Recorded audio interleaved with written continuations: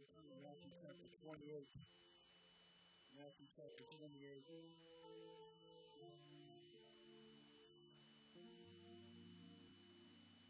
We've been talking about Jesus. Somebody say Jesus. In our series, follower. Hashtag follower. And we've been talking about Jesus and following Jesus. And it's a little bit more than believism. Okay? How do we know we need to believe in Jesus? Paul told us in Romans chapter 10 that we must believe in our heart and confess with our mouth. But what we've been talking about goes a little bit beyond believism. It goes a little bit more than just because, listen, the devil believes. Come on now. Believe. And so we can't stop at believe.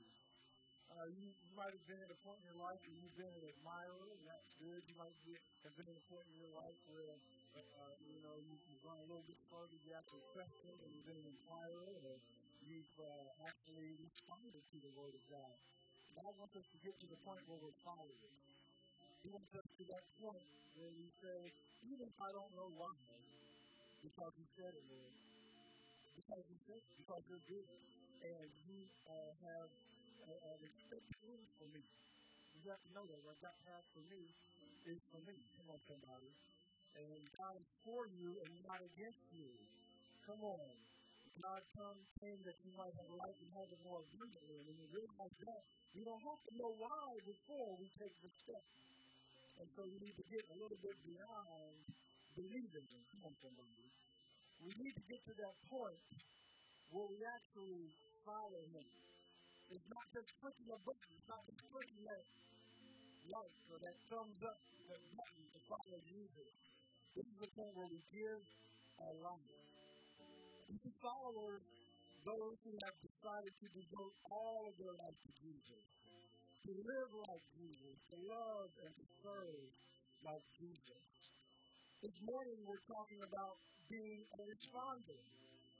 We're talking about being a reproducer. What I mean when I say reproducer, well, reproducer, when you reproduce, you can only reproduce what you want, not what you say. You can't teach someone and then reproduce. Come on. Reproduce is not a teaching. You can only reproduce what you want. Reproducers are those true followers who intentionally meet and disciple people to live like Jesus and to share His love. That's what we're talking about. Jesus wants us to that point where we actually reproduce. Matthew chapter 28, looking at verse 19, many of you know the Great Commission. If you're looking for the mission statement from Jesus, it would be it here. I'm supposed to read it before we put it up. I'm going to read it out of the New King James Version.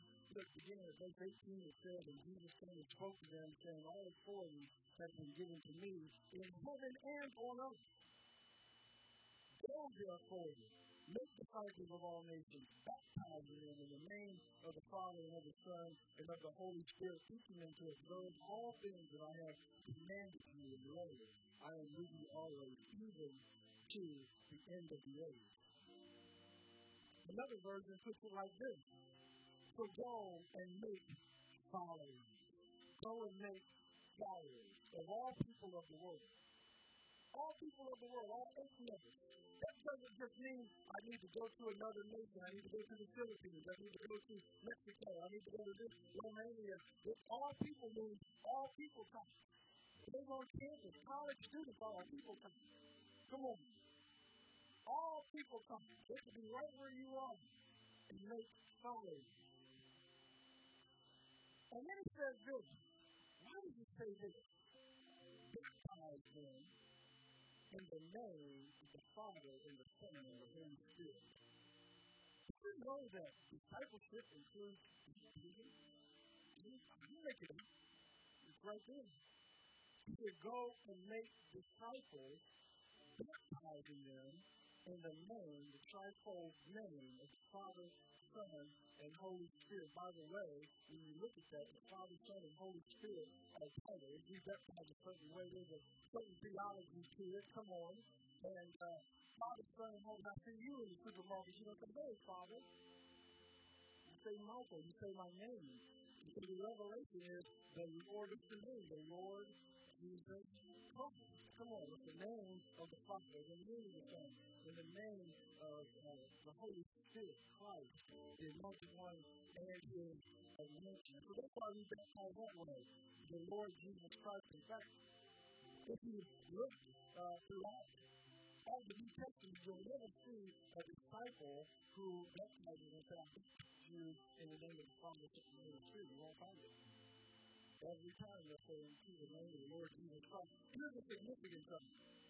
You can say, well, listen, I mean, it's right. I'm not talking about other denominations or religions. You can do it how you want to. I'm just supposed to follow the Bible myself. But there's a reason because you're baptized into the person that you're following. You're baptized into the person. See, following Christ, following God is about a relationship. It's not about titles. It's not about traditions of men. It's what Jesus came to do. And so when you're baptized into Jesus. You are given a name. You're given a name. Michael, Carter, Jesus, a part of the family name.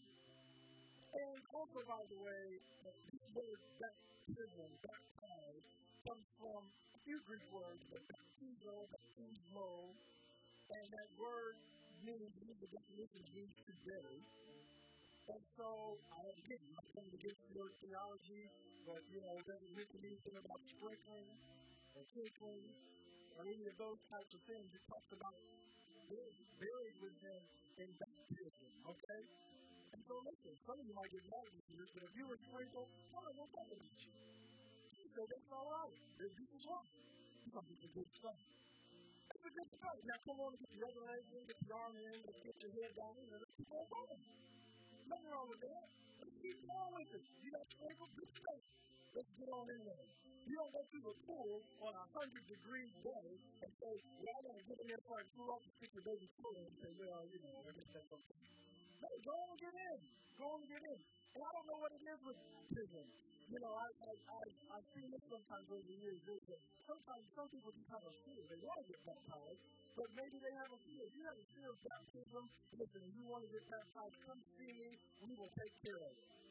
I mean, if you're worried about if your hair is going to get messed up, if your makeup is going to get messed up, I will put out my pocket and hire somebody to do your makeup. As soon as you're out there, do your makeup. I'm serious. Anything to get you down in there. They will do your makeup and all of that. If you say, well, I'm afraid of water, I will tell them, don't hold you under any longer than you have to do. We can put a scuba gear, whatever it needs. We can do that. You might say, well, I don't want to get baptized alone. Just throw more people in there. Come on, let's throw more people in there. You can get baptized. You might say, I want my husband to get baptized with me. Let's throw him in there too. If he's not saved, well, listen, that's all right. We'll come get him for one of the men's meetings. And after that men's meeting, we'll talk to him, love on him, and talk to him a little bit more. And when we send him back, we'll be ready to get baptized. Right? Come on. There's no excuse for this. And it's because it's significant. There's a reason for it. It's a public statement saying that, listen, my old self is going down in that water. It's not the water that's changing. You can do that. I know that. But you're making a public statement. My old self is going down in there, and I am being resurrected. Come on, God. I'm being resurrected. A new person and a new me is coming. I want everybody to know it. And guess what? There's an operation that takes place. Romans chapter 2, I believe around 28 and 29. The operation that done without hands, the circumcision of the heart. You're baptized into the body of Christ. And then, after that, people in Acts chapter 2, listen. Get filled with the Holy Spirit. It's not a spooky thing. It's not spooky. Get filled with the Holy Spirit so you'll know what God wants you to do. How are you going to be able to overcome if you don't have the Spirit? Come on. Listen, Jesus is calling us to go and make disciples and not just stop. It's time for us to stop, toning around here. God wants us to go and make disciples. Listen, I told my sister, you need to come to church. That's what I'm telling you. I love you. I'm not going to put you away. The Lord is running and I can help you. I can listen to you, and I love to do it. I'll listen, and, listen, we'll go through it, I'll give you advice and all of that, but at the end of the day, you need to be here for God to be listen in your heart. Come on. That's the message that we need to live in. That's the message that we need to tell people. Come on. How did Jesus do that? Jesus went to where they were. Jesus did not catch all his disciples in the synagogue. Not they kept them. He didn't get them to be disciples in the synagogue. He went out to where they were. They were out fishing. He went out there to their store and said, hey, you catch anything? No. Throw your net on the other side. Who are you? Don't worry about it. Just do it. Threw the net on the other side and caught a bunch of fish. He said, oh, this is funny. Because he went to where they were. You want to know why he had a passion for the catch? This is what Jesus wants us to do. He wants us to get to the point where we have a passion for the catch. I remember some years ago watching this show on TV called River Monster. You ever heard of that? You ever wondered? You know, we've done this show. Oh, no, I'm sorry. It's you. I'm with you. Yes, it's you. I'm with you. I watched this show. I was just flipping through channels. I didn't know what it was, but I turned it on, and somehow it caught my eye. I had no idea why. But this guy, the one episode I saw was this guy, he got on a plane, and then he got on a helicopter, and then he got on a boat, and he got on a canoe, and then he had to walk, and finally got to this stream somewhere in the world, I don't even know where it is, to look for some unknown fish that nobody's ever heard of, and he had on these big rubber, what do you call it, waders, or whatever they are, and he went way out there, and he put these gloves on, and dived down in the water, and did all this, and came up with this demon-looking fish. He went through all this stuff and came up with this demon. And I said, what in the world is this guy doing? He was so happy that he had caught this fish, and then he threw it back in there.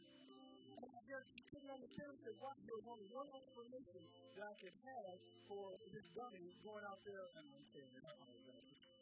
But this guy going way out and catching these kind of fish, he had a passion to the catch. Because as soon as he was done, he was looking for the next river. Come on. Yeah, Jesus wants to give us a passion for the catch. And when we catch him, it doesn't stop there. We know discipleship, as you see, discipleship is not just passion, that's the beginning. That's just the beginning is discipleship. But we have a passion for the catch, and we won't go any further. Come on.